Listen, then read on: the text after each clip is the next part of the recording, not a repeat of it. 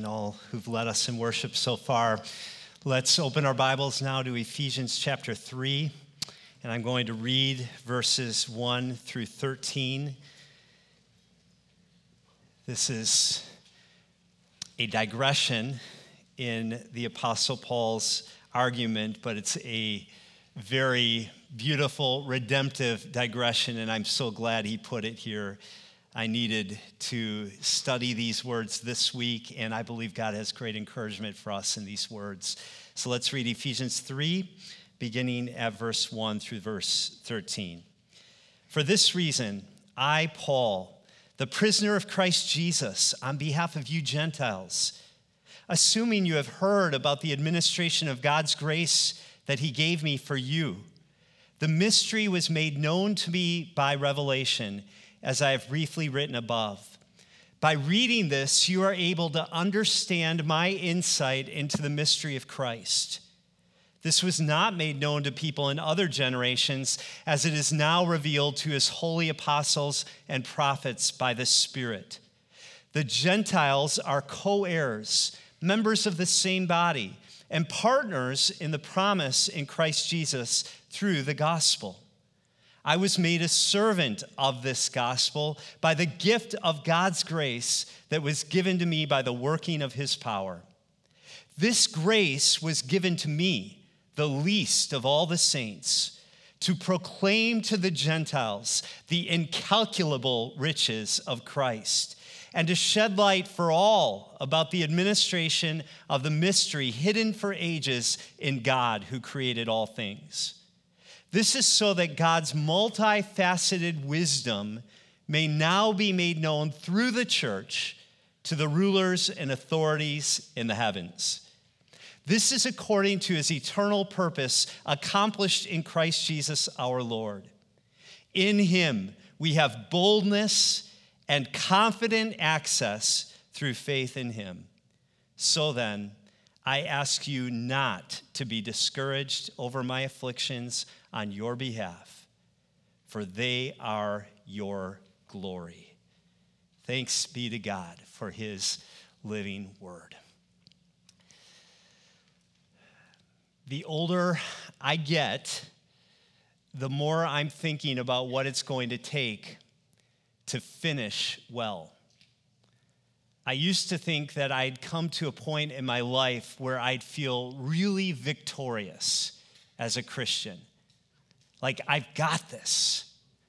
And I'd hear other Christians who are older than I say things like, the older I get, the more aware I become of my own sinfulness. And I'd wonder, are they just kind of exaggerating? Are they being too hard on themselves? And now I know that they weren't. The older I get, the more I'm aware of my vulnerability, my weakness, my sin, my need for God's grace. And I look for examples of people who finish well. A couple of weeks ago, I was privileged to attend a celebration for the man who was my youth pastor when I was in junior high, Pastor Dan Remus. I like youth pastors named Pastor Dan. And I met this Pastor Dan in 1982 when I was going into 7th grade. And he planned a youth group activity to welcome all the new junior hires into the youth group. And he sent a letter home to the parents describing this activity. It was supposed to be a surprise, but my mom left the letter sitting out on the kitchen table. And when I read it, I was very shy at the time. I didn't know anyone in this church youth group. We were kind of new to this large church. And I protested with all my might. I said, Mom, there's no way I'm going to this youth group activity. And my mom, who is a nice lady, said, oh, yes, you are. I'm forcing you to go to this youth group activity. So when the time arrived for the school bus to come and to pick us up, I was hiding up in my room. And out came Pastor Dan in a gorilla uniform. And my mom literally let him come into our house and go up into my bedroom and pick me up and carry me onto this school bus. And I was sweating and I was angry that I was going to this event. But I'm so glad that my mom made me go, because Pastor Dan became the first person in my life who made me want to become a pastor. He used to pick us up before junior high school and bring us out for donuts and study the Bible with us. And on days when we couldn't be with him in person to study the Bible, he made cassette tapes with Bible readings and words of encouragement that we could listen to on our way into the public school so we could be a light for Jesus. He taught us how to tell other people about Jesus, and he took us to the mall and showed us how to share the gospel with people our age. He impacted me so much that when it was time for Kate and I to be married a decade later, we asked him to be the officiant in our wedding ceremony. And then he became the pastor who was there when my grandparents died. And then when my wife found out she had cancer many years later, he called me on the phone and prayed with me. And when she was in surgery in Chicago, he called again and prayed during that surgery. And so it was a real joy for me to go to this celebration 2 weeks ago because Pastor Dan finished 41 years of ministry in the same church. He had been a youth pastor, an associate pastor, a senior pastor, a co-pastor, and a pastor for senior adults, all in the same church, 41 years.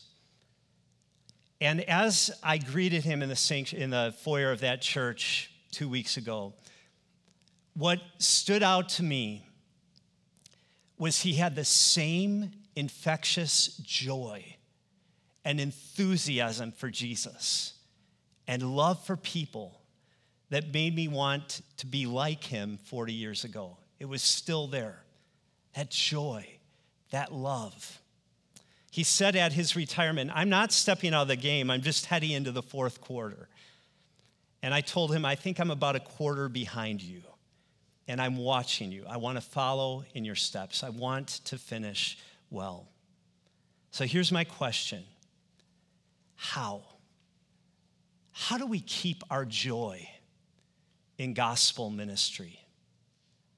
And I'm not just talking about pastors here. I'm talking about all of us. What is the Christian life about? What is the purpose of our redemption?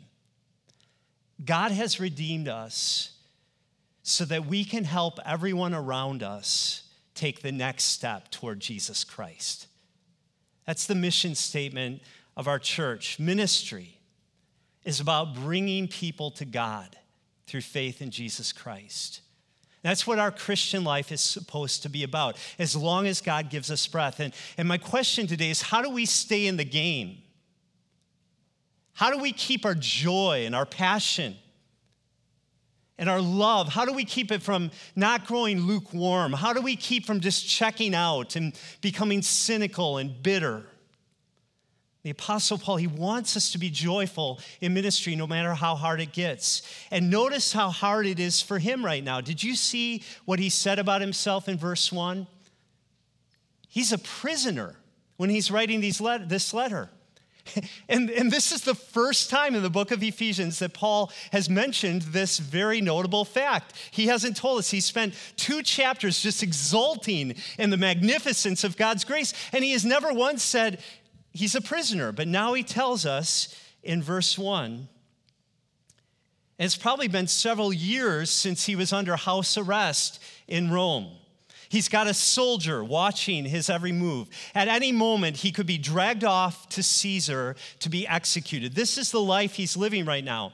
And we thought it was hard to be under stay-at-home orders under COVID for a couple months. Paul has been in prison now for years.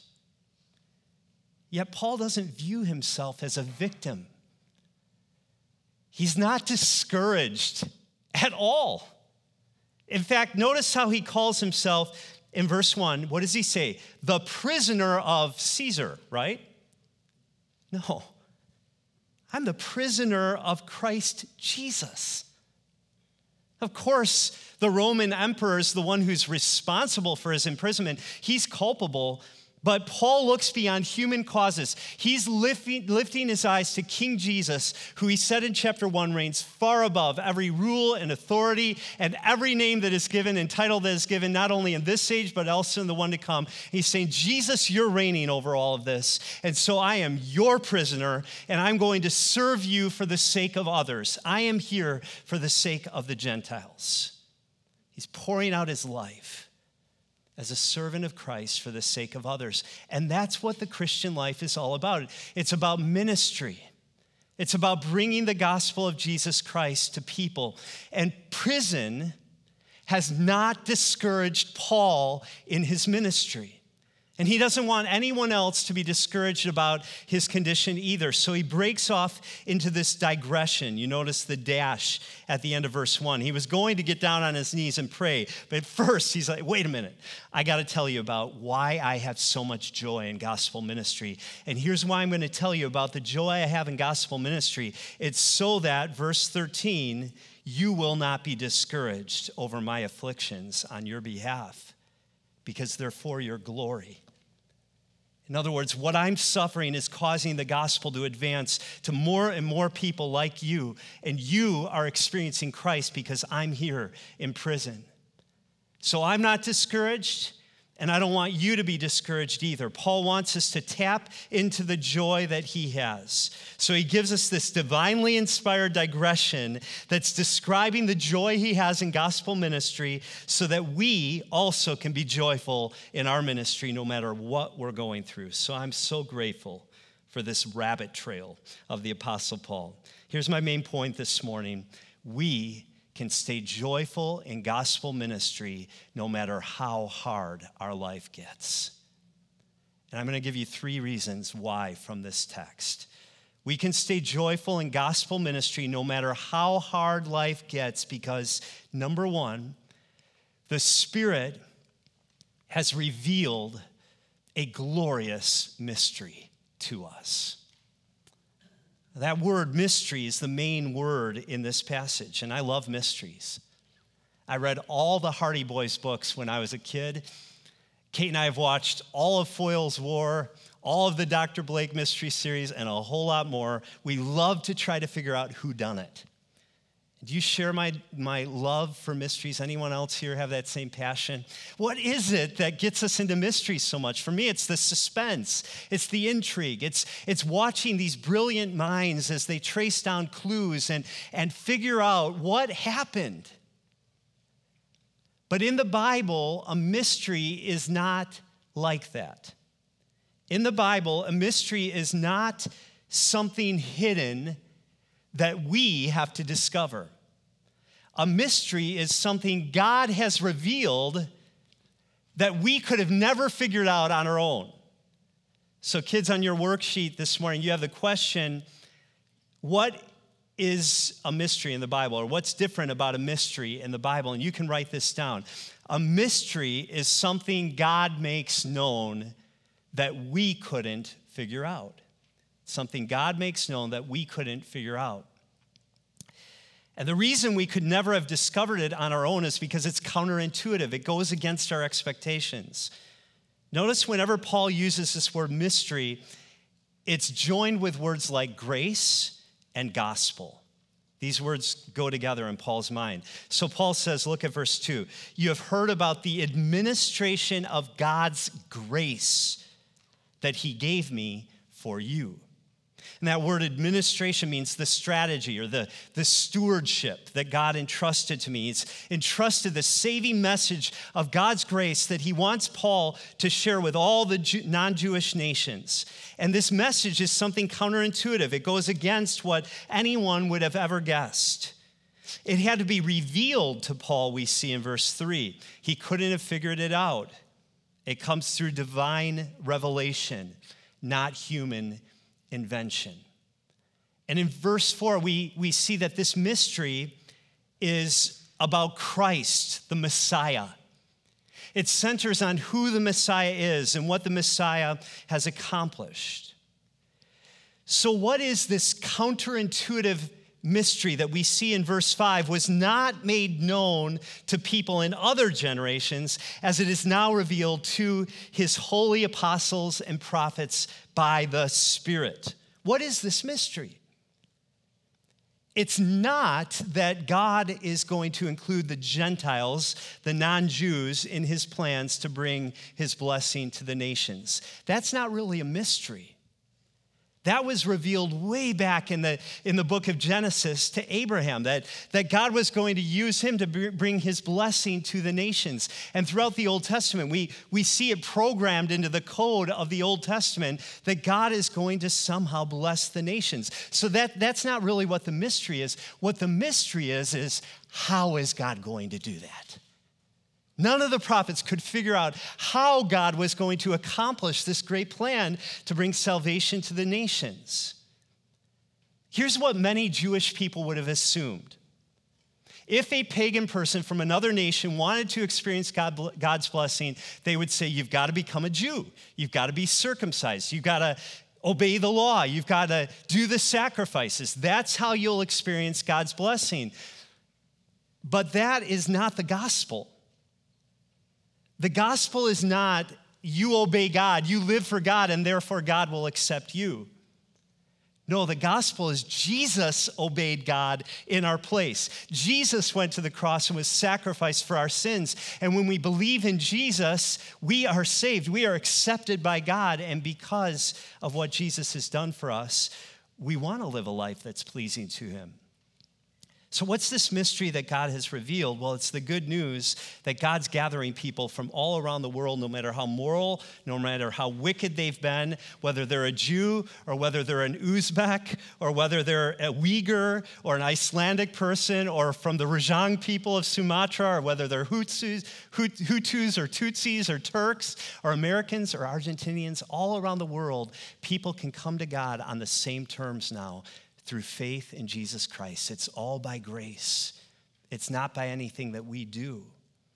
And when we do, look at what happens. Verse 6. I'm going to put this on the screen in the NIV because the NIV really gets this translation great.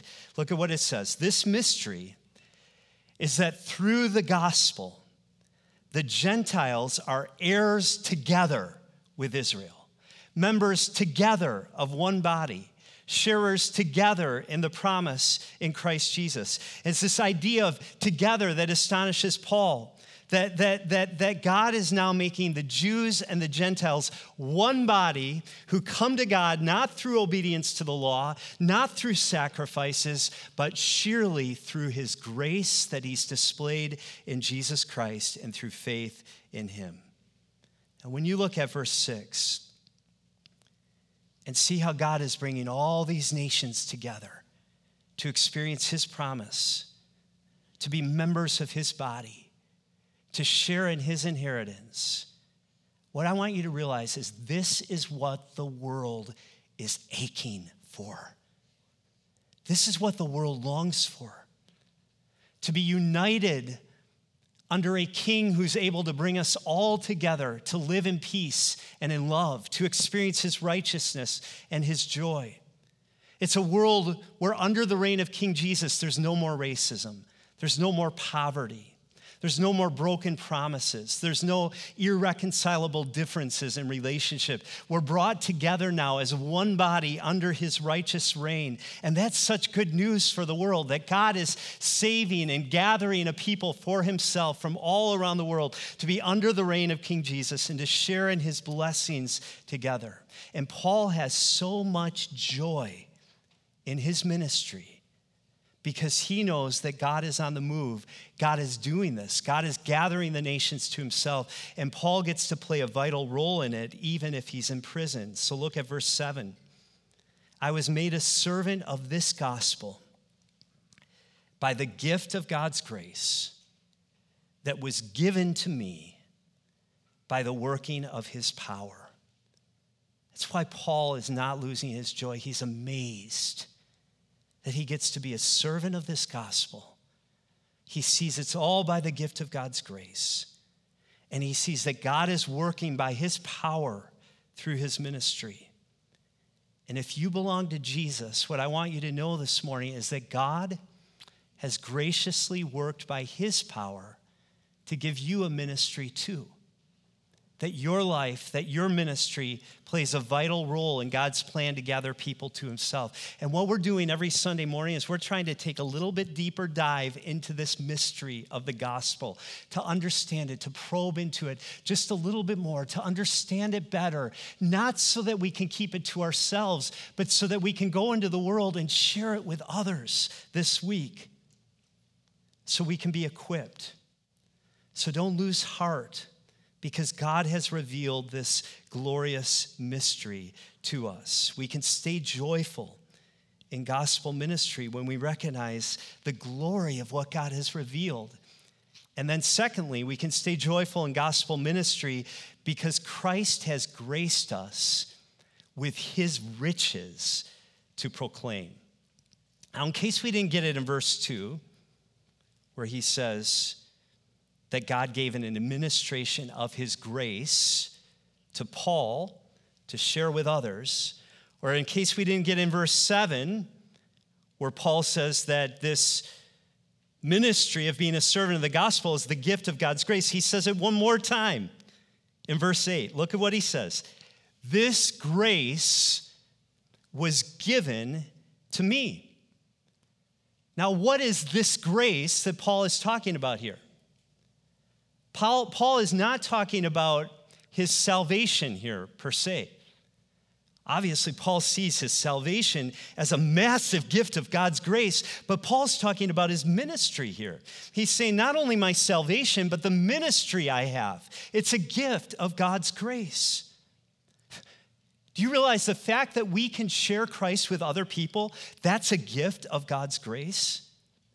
We don't deserve to be able to be spokesmen of the King of Kings of the universe. We don't deserve to be able to share Christ with other people. It's a gift that we get to do this. And if we viewed it that way, maybe we would see evangelism less as a burden, less as a kind of guilty duty, and more of a delight, more of a privilege, more of a joy. It's the gift of God's grace that we get to share Jesus with other people. And it's a gift of God's grace because we are sinners whom God has made saints. Paul sees himself in verse 8. He says, I'm the least of all the saints. Think about that. The Apostle Paul calls himself the least of all the saints. And it's not just hyperbole. His name, Paulos, it actually literally means little. And Paul's playing on his name here, and he's saying, I'm the littlest and I'm the leastest of all the saints. I don't deserve this. He never forgot. I was once a blasphemer. I persecuted the church of God. And now look at me. I get to share the gospel with the nations. And God's doing that even though I'm in prison through me. So I'm not going to lose my joy. I'm not going to be discouraged. This is grace that I get to be in this ministry.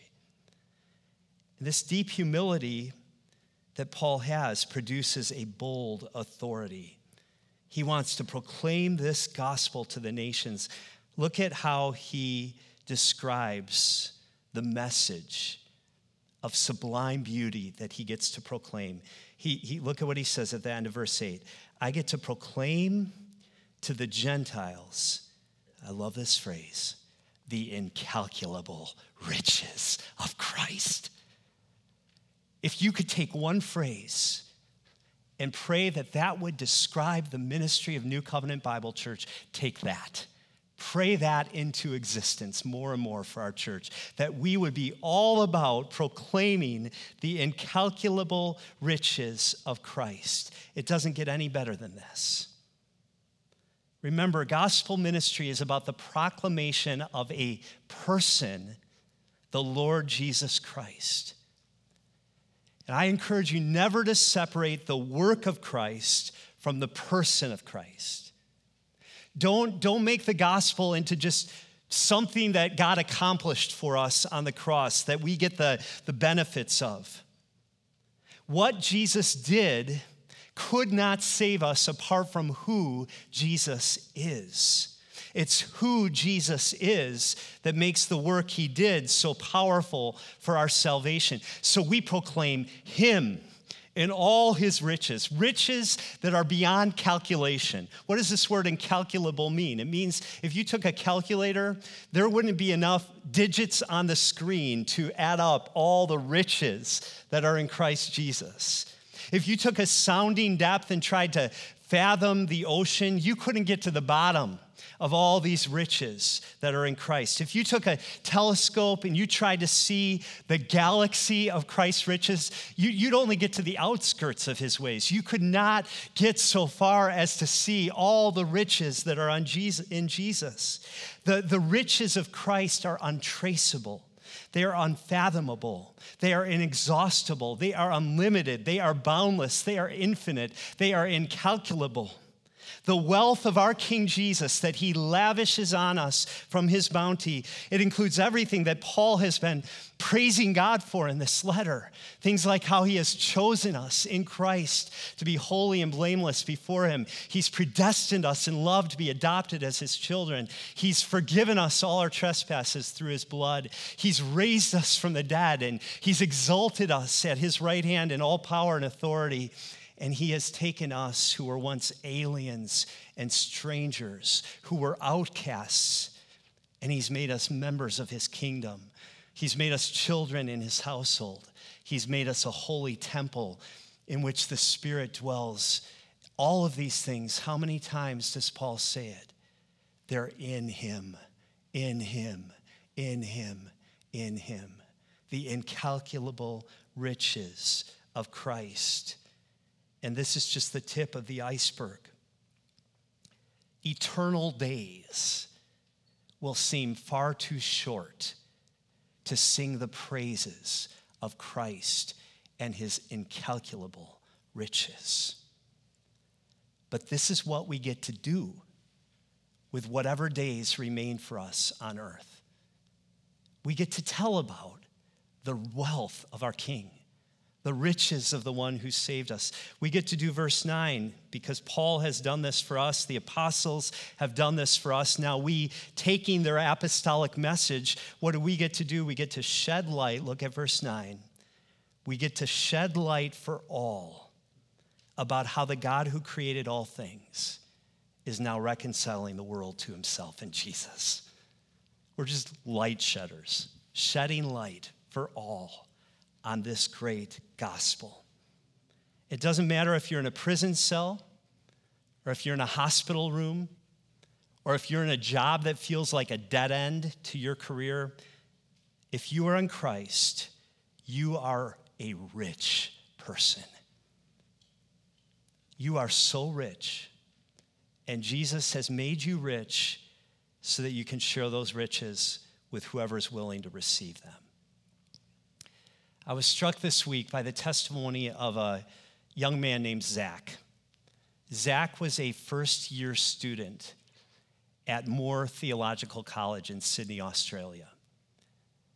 And in 2018, tragedy struck his life. And in the school newsletter for that year, every student was asked to share in 50 words or less how the people could be praying for them. I want you to see what Zach wrote in that newsletter. He said this: I have been blessed with a brain tumor, which will most likely take my life. Please be praying that I use this gift for the glory of God in everything that I do until I go to meet Jesus. I looked at his picture, saw how young his face was. Here's a guy who gets the incalculable riches of Christ. He's starting to see. And if we will stay amazed at the incalculable riches of Christ, and if we will continue to roam the rooms of our King's castle and just probe into all the riches that he has and that he is for us, and if we will stay humbled by how generously he has lavished his riches on us, then we will have all that we need to stay joyful in gospel ministry as long as he gives us breath. Because that's what it's all about. It's about shedding light for all people on the riches that our Savior has lavished on us so that we can share those riches with others. So we can stay joyful in gospel ministry no matter how hard life gets, because the Spirit's revealed a glorious mystery to us, because Christ has graced us with his riches to proclaim. And finally, one more reason we can stay joyful in gospel ministry no matter how hard life gets.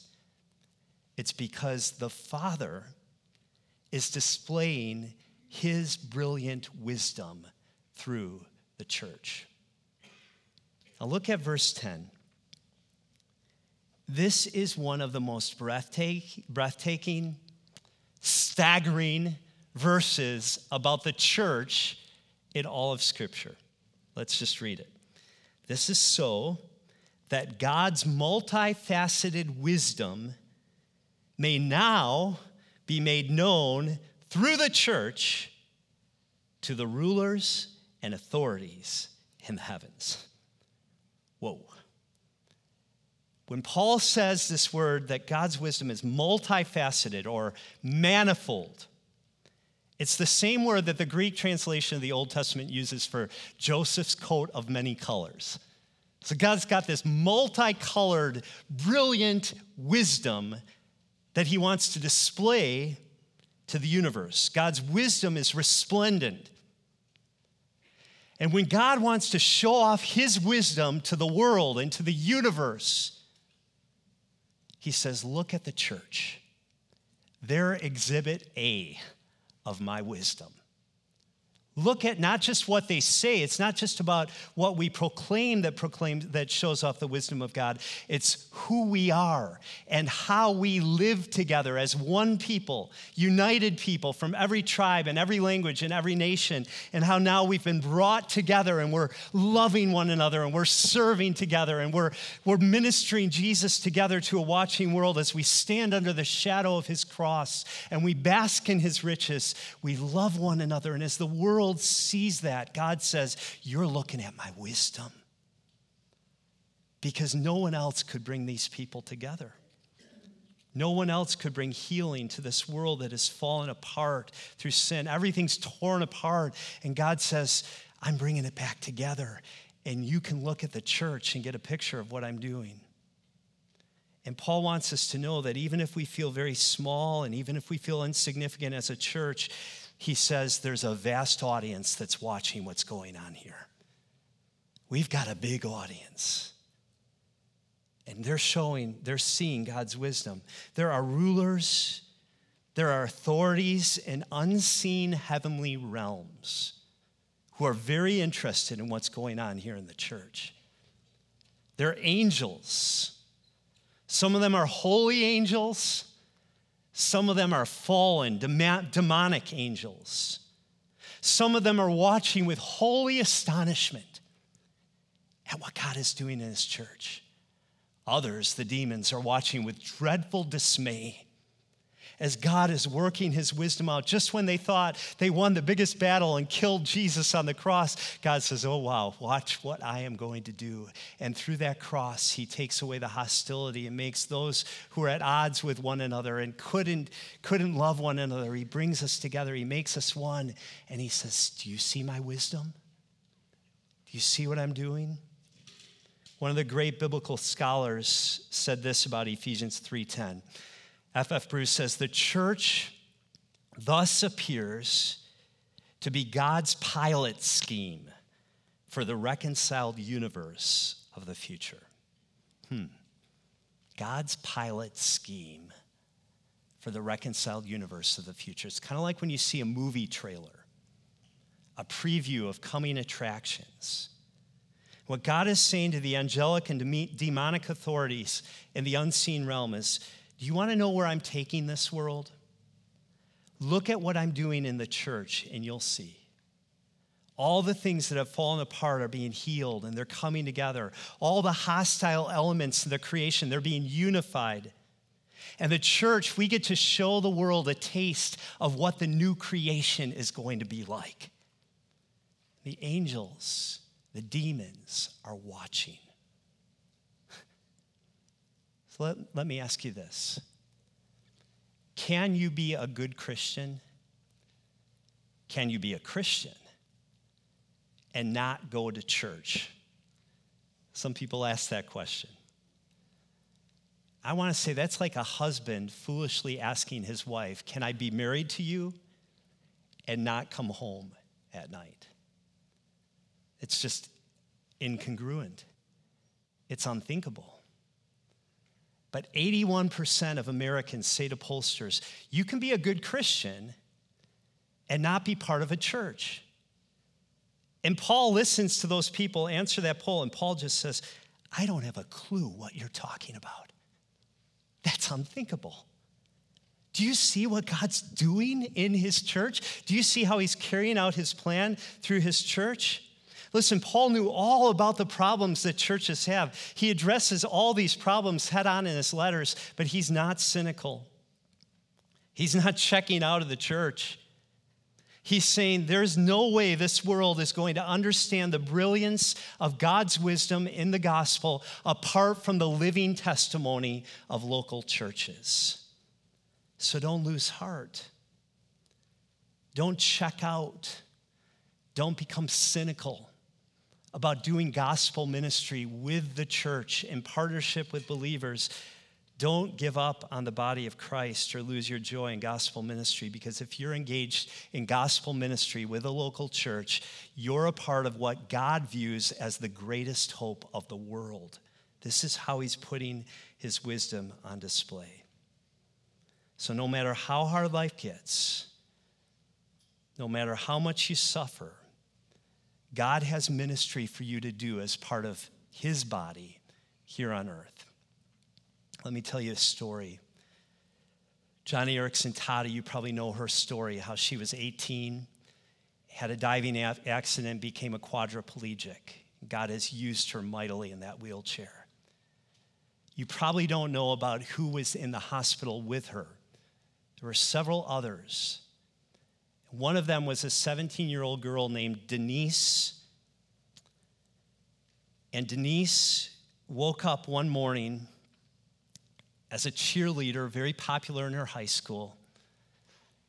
And she started going up the stairs at school, and she stumbled and realized her knees and her ankles felt very weak. She ended up going home that day, and she took a nap, and when she woke up from the nap, she was paralyzed from the waist down.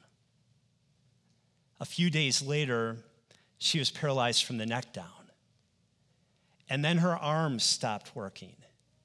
And then in a few months, she was totally blind. And she was diagnosed with a rare progressive form of MS. And when she was in the hospital room in Baltimore with Johnny Erickson, Denise's mom would come every night. She was the only one who visited Denise.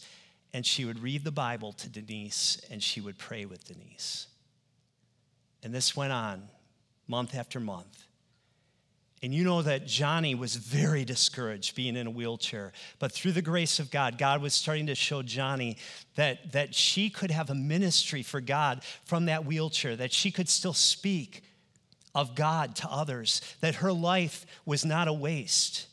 But as Johnny was starting to see that she in a wheelchair could have a ministry for God, she'd look over at Denise and she would be filled with despair because she'd say, no one can see her. No one can hear her. She can't even talk. All she's doing is dying in that wheelchair. And as Johnny started sharing her disillusionment over Denise's condition with her other friends in that hospital, one of the friends said, hey, wait a minute. And she opened up her Bible to Ephesians 3, verse 10. And she said, you know what? There are angels and there are demons who are watching what's happening in Denise's life. And when Denise died a few years later, Johnny Erickson sent a note to her mother. And here's the basic message she said. I am sure the angels and demons stood amazed as they watched the uncomplaining patience of your daughter. You see, even when you can't speak and you can't move and you can't have an impact on any human life, your faith in Jesus has a ministry to an audience that's far greater than your eyes can see. So don't lose heart. Tim Keller puts it like this. What if I told you tomorrow, for one day, there was a special camera that's going to put everything you said, everything you did, everything you thought on television, and it's going to be beamed around the world, and probably 1 billion people will see it? Would that make any difference as to how you lived? And I'm guessing we'd all say, oh yeah, I'd be on my best behavior if I knew that many people were going to see. And Tim Keller says this, don't you see? You are already on camera. Don't you realize, even if nobody here on earth sees, there are visible and invisible worlds, and you're already there. You're already on. Everything you do is seen by billions of beings. And they're looking at God's wisdom. Paul understood this. He believed this. And so he had joy in his ministry, even from prison. And Paul knew there's one thing that prison could not take away from him, and that was what Jesus had won for him on the cross. And so he says, even though I'm here in prison, look at verse 12, in him we have boldness and confident access through faith in him. Even though I'm in prison, I'm still seated with Christ in the heavenly places. And in Christ and through faith in him, I can still approach God with freedom and with confidence. And so can you, and so can I, if we're in Christ. So no matter how hard life gets, we have every reason not to be discouraged. We have every reason to press on with joy in the ministry of the gospel. Even when it seems like nothing's happening and no one's watching, God is at work displaying his wisdom through his church and through you. So when you're discouraged, draw near to God. Approach him with freedom, with confidence through faith in Jesus. And then press on with joy in making Christ known to other people and helping everyone take the next step toward Christ. That's what we're about. Let's pray.